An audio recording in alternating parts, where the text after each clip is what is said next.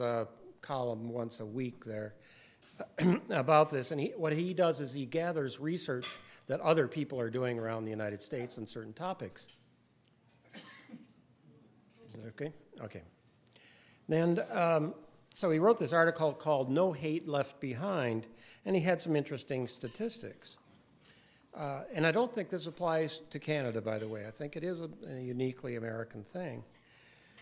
42% of Democrats and 42% of Republicans think the opposition party is evil. Nearly 20% of those calling themselves Democrats or Republicans believe their opponents are not fully human and behave like animals. 20% of Democrats and 13.8% of Republicans felt the country would be better off if large numbers of the opposition died. 18.3% of Democrats and 13.8% of Republicans said violence was justified if the other party won in 2020. And the worst part about all of these statistics is that the people who are most informed about political issues are the people who are the most apt to hold these opinions, not, as you might think, those most ignorant of politics.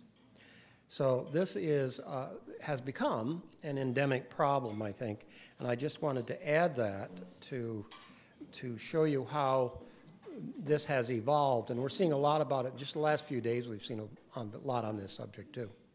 So, Terry. Thank you very much, sir, for a very stimulating presentation, and I have heard you on other occasions, and I appreciate your unwillingness to beat around the bush when you have an opinion. So, oh, I thought I was beating around the bush. Something has mystified me about the American Constitution, and this question may be a backgrounder to the discussion that follows. Most of the countries that came out of British influence, whether it be Australia, New Zealand, or Canada, developed parliamentary systems that strongly resembled the British. And I've often wondered, but I think the movers and shakers of the American Constitution also came out of Britain, did they not? So how did what forces were stirring the pot that they came out with this kind of, looks like something a committee might develop, you know? Okay, here's the irony. Of course, the Americans are rebelling against the British, so obviously they want to do something different. But a lot of the reasons for the American Revolution have to do with the status and nature of British politics in the period before the Revolution.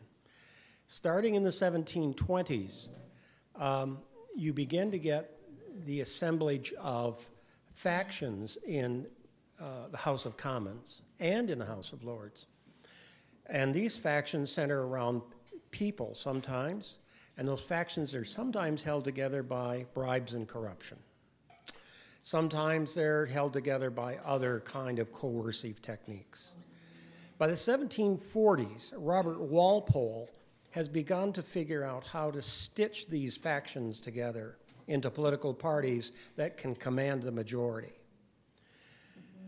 So there are a number of journalists in Great Britain in the 1750s and 1760s who write against this, what they see, this corrupt political movement that's going on. After all, shouldn't all members of Parliament be independent thinking and thinking of the nation and the House of Lords too?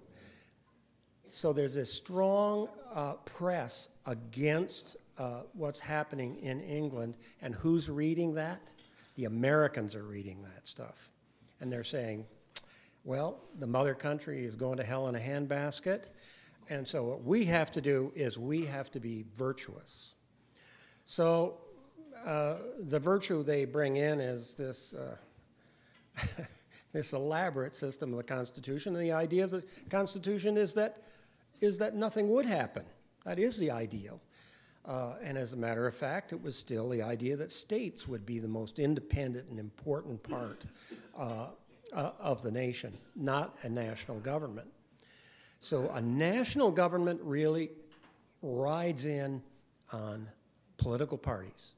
That is, and that's kind of like we're talking about the Wild West. Political parties are the Wild West of American governance in many ways. So I hope that answers that. Hi, Jim. Henning Mundel. So you've given us sort of background, and we know who's sitting in the White House now. And a Mueller report is expected to come out. Can you share with us your thoughts, how much of it is going to come out in public, and what are the likely consequences for the country, not just for Donald Trump? Well, I think that's a very broad and good question because there are many different ways to look at this. The latest issue of the Atlantic Monthly has an article in which the writer advocates impeaching Trump. And I think that you could bring terms of impeachment against Trump relatively easily. But there are complications in all of this, of course. Trump could be impeached, but he wouldn't be convicted. The House of Representatives would present the case to the Senate, and the Senate, in its current constituency, would not impeach him, and thereby Trump might even become a martyr to the whole process. And then there's two other words, Mike Pence. Impeach Trump and get Mike Pence, who is, in his own way, a stranger than the current president. So there are complications to impeachment, I think, that make Nancy Pelosi, for example, hesitate to jump on board. I was going to say something else. Can't remember what I was going to say, though. So if I think of it, I'll come back to it. Or maybe you have some. Yes, the Mueller report. We've forgotten about the Mueller report. he's been there so long.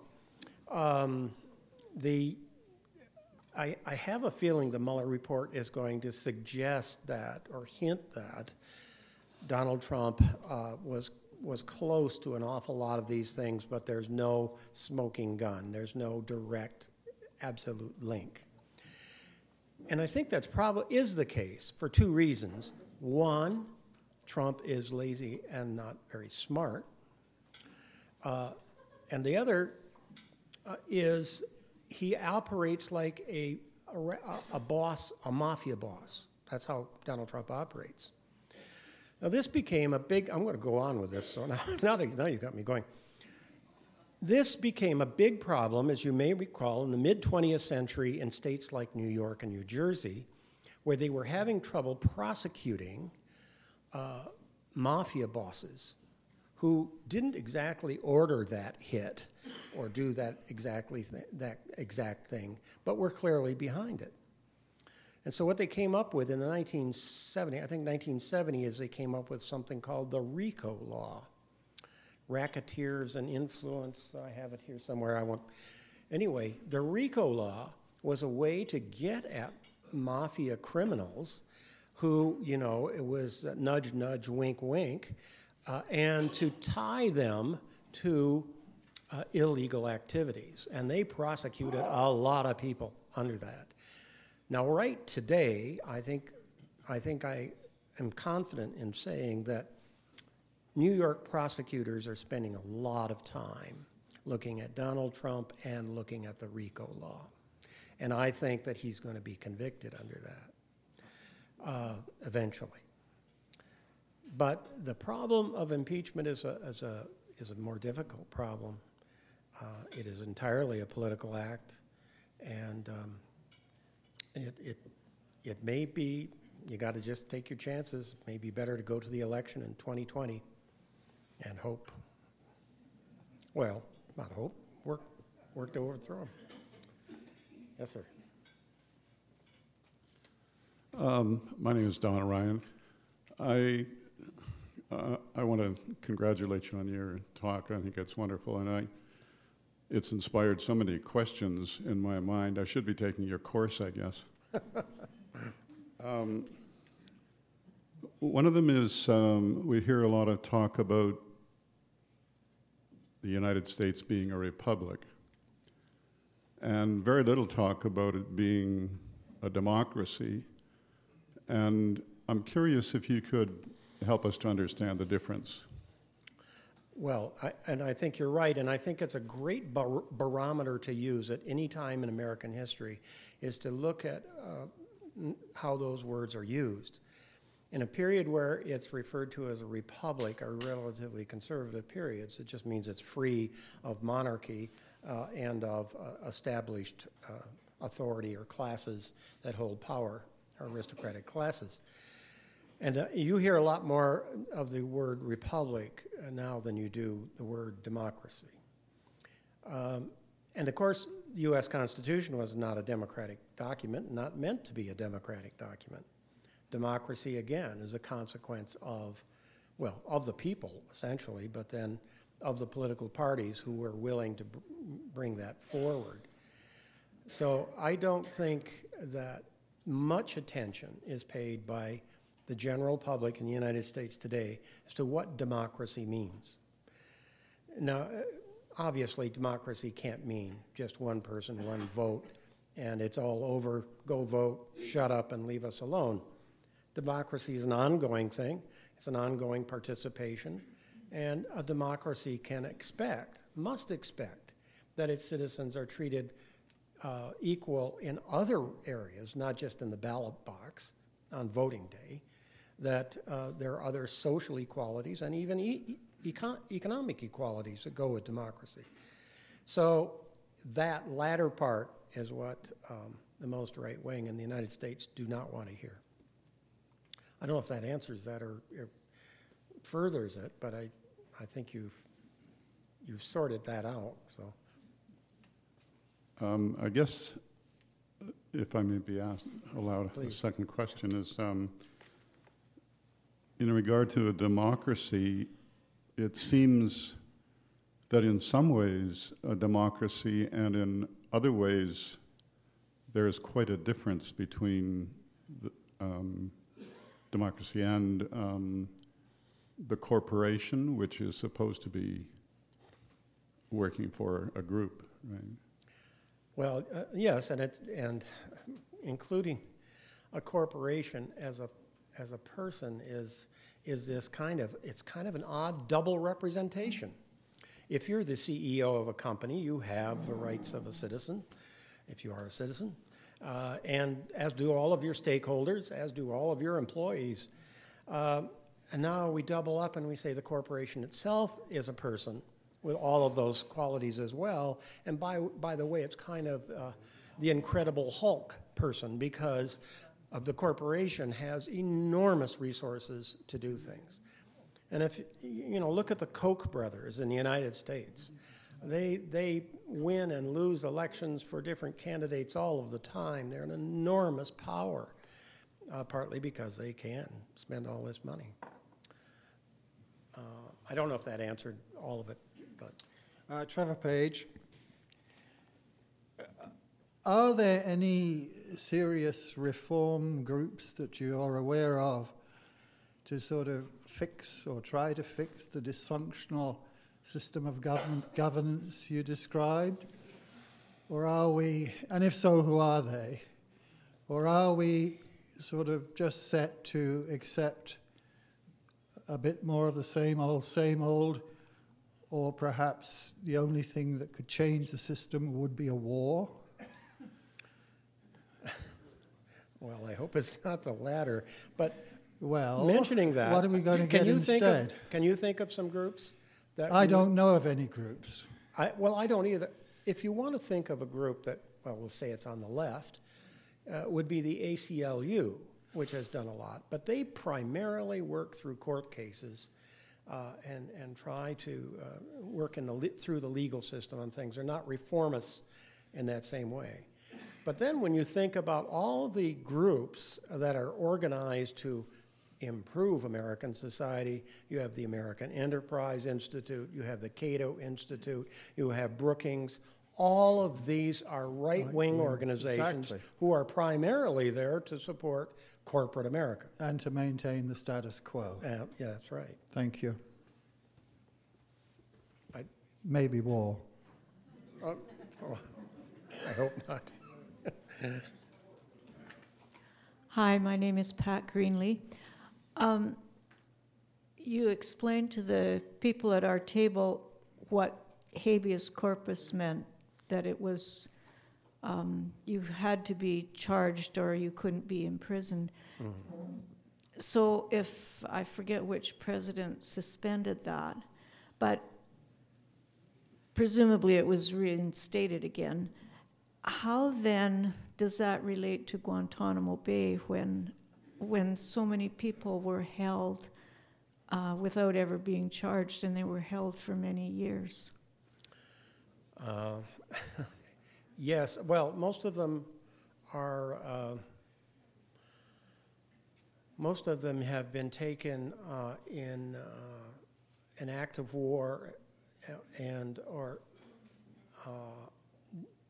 conducting some kind of activity against the U.S. government. So you lose that kind of constitutional privilege in most countries that have habeas corpus.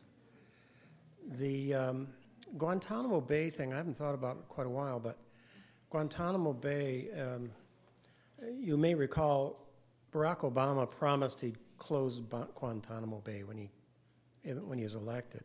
It did not do so. And he is to be blamed for that to some degree, I think. He's more to be blamed that he didn't explain why he didn't close Guantanamo Bay and let these become cases that could be heard in some other more legitimate jurisdiction. And that the reason he couldn't is because Congress refused to pass any of the money necessary to even start to close the place, because it couldn't be done. You can't just, pack up and go in a way. So it was made very difficult by especially the Republican Party to close it. And of course, the number of injustices in regard to Guantanamo Bay is pretty enormous. There's no doubt about it. But I can't really say much more about it than that. Hello, Dr. Tagg. I'm Barry Rosenfeld.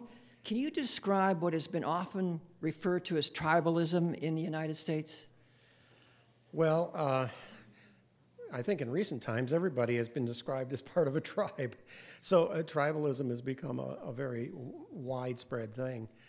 That is the idea that you have a group of people whose only commitment is to each other and not to anything outside of it. And I think that has happened to a large degree because we are, in the United States, people are less social. And that's happened for a number of reasons.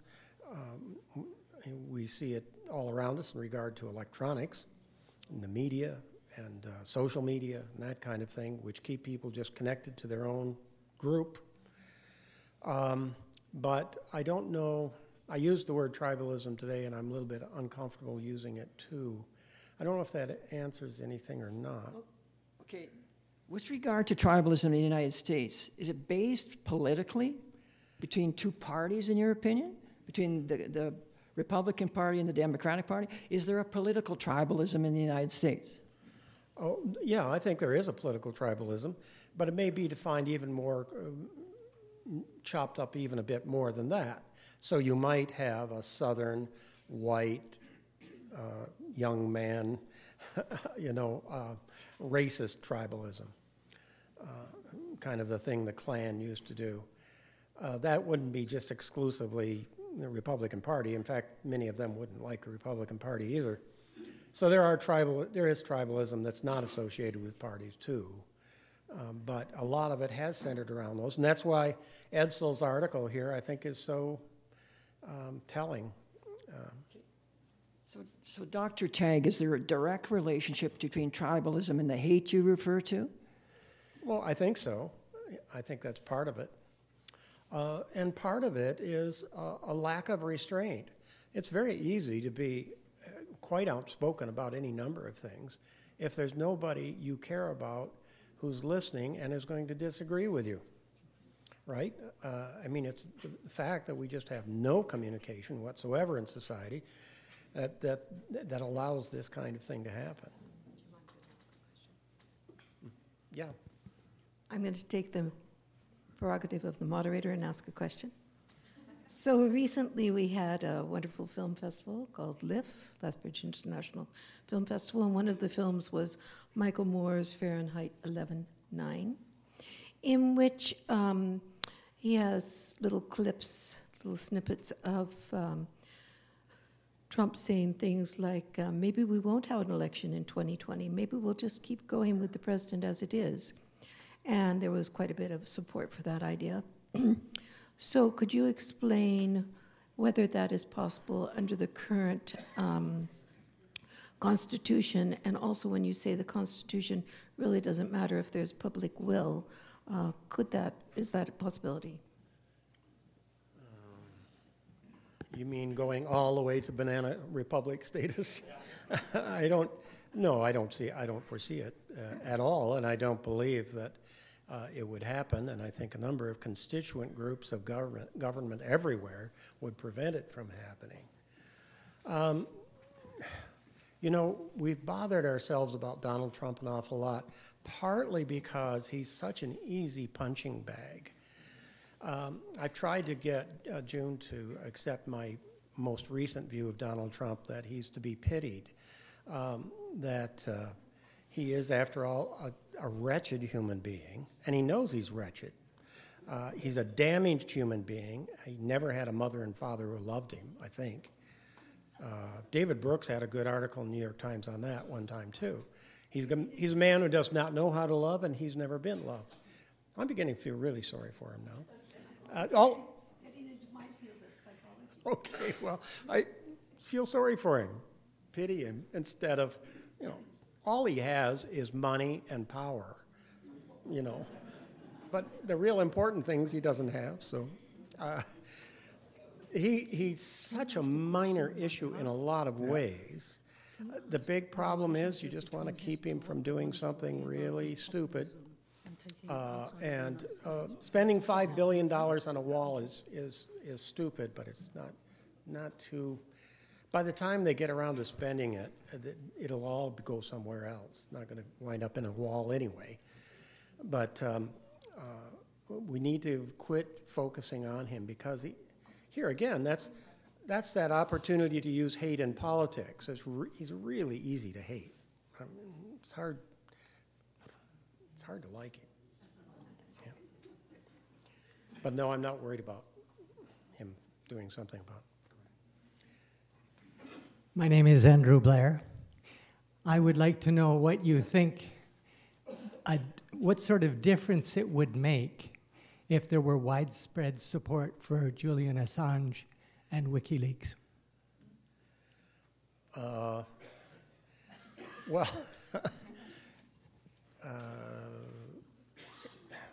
just can't imagine widespread support for Julian Assange, really. It's hard to imagine, he certainly has done a lot of favors to Trump's group by releasing Hillary Clinton's emails or arranging for that to happen. But I don't think Julian Assange is much in the American mind. After all, he's holed up, isn't he, in the Ecuadorian consulate in London? And he doesn't have a lot of room to roam. I don't know if I should have you comment on this and find out what you're thinking. Well, I myself, I'm a supporter of freedom of expression, and I see the situation with Julian Assange as being very much against freedom of expression. Whether what Julian has done and whether he's in the American mind much, you may be right, but I do think that if there were a brighter light shone on a number of things that are kept secret in the American political scene, that the brighter light would make for a better situation. That's my view of it. So I guess I can pose the question, to what extent would you agree with that? Well, yes, I agree with that, and many people have suffered a lot because they have performed that role. And everybody thought Julian Assange and WikiLeaks was going to be that kind of thing.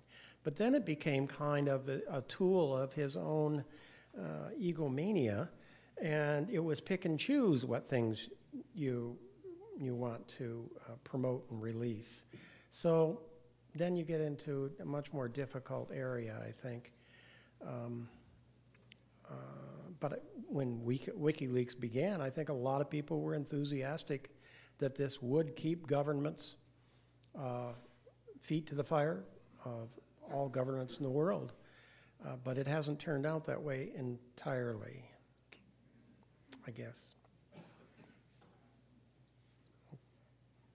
Hi, my name is Knut Petersen. Thanks very much for cutting your Costa Rica vacation short to come back and speak to SACPA, although I ran out of money, Knut. I ran out of money. That's why I'm back. And I'm really happy that the warm weather finally followed you home. I have two quick questions. One is related to, you mentioned that capitalism basically started democracy. Do you see the future generations thanking Trump for the rebirth of democracy maybe down the road? And the other question relates to populism. Do you think that's spilling across the border? We have an election coming up in Alberta. Do you think populism is going to affect that election? Most of what counts for populism is really appeals to authority, and it's appeal to authority in the 20th century version called fascism. I'm not happy with the way the press uses its words, and when they're talking about a duck, I wish they would use the word duck.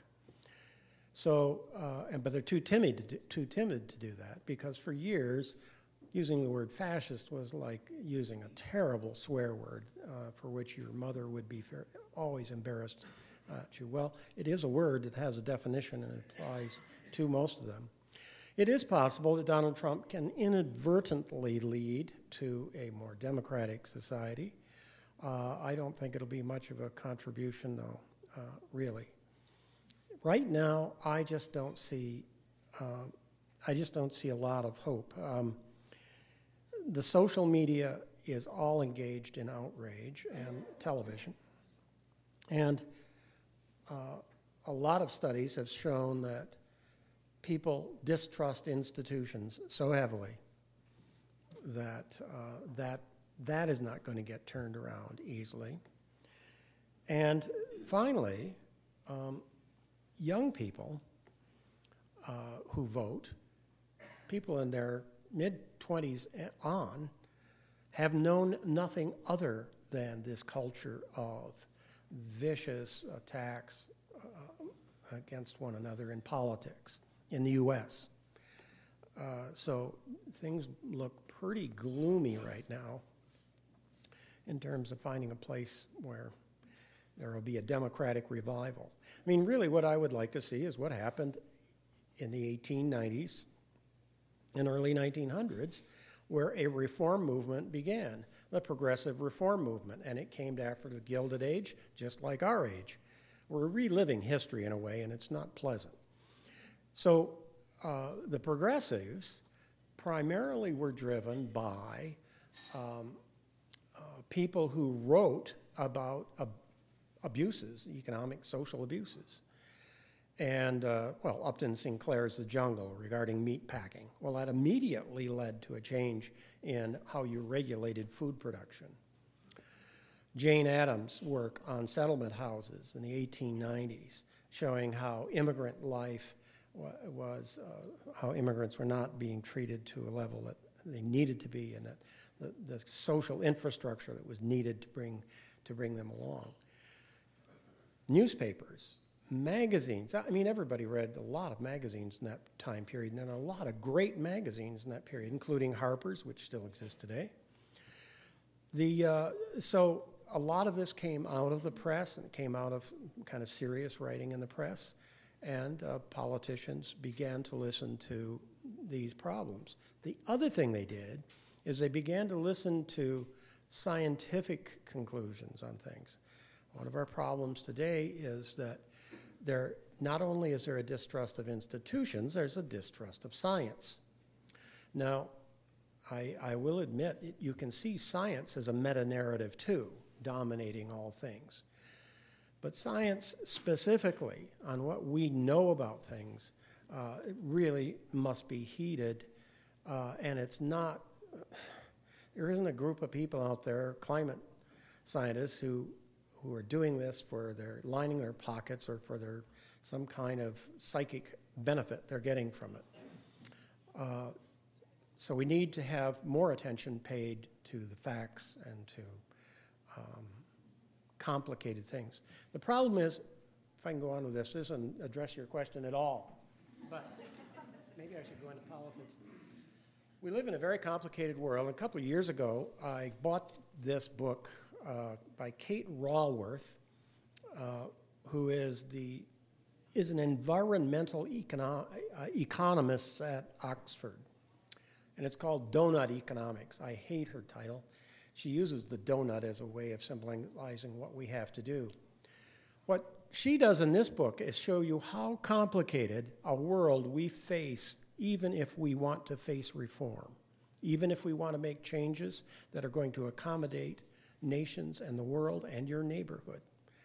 And these things have to take place at all of these levels. They have to take place at a local level, international level, national levels, as she points out. And she says several times in this book, there are two things we have to do. One is we have to protect a planet, an Earth that we live on, and we have to make it possible for that planet to continue in existence. The second thing we have to do is we have to provide as well as we can for the protection of humanity. Now, if we just kept those things in mind and started working from there, we would have a lot better opportunity of doing things. And she uses examples in this book of a lot of people who have done a lot of things in that regard. What we need to get is, what do they call it when you need the critical mass, is what we need. We need to get to some critical mass on this. And things will change very fast when you get to a critical mass. So I highly recommend this book just for people to appreciate from somebody who's not, she doesn't have an axe to grind politically, but to see how problematic it is to change the world in the ways we're going to have to. Join me in thanking our speaker.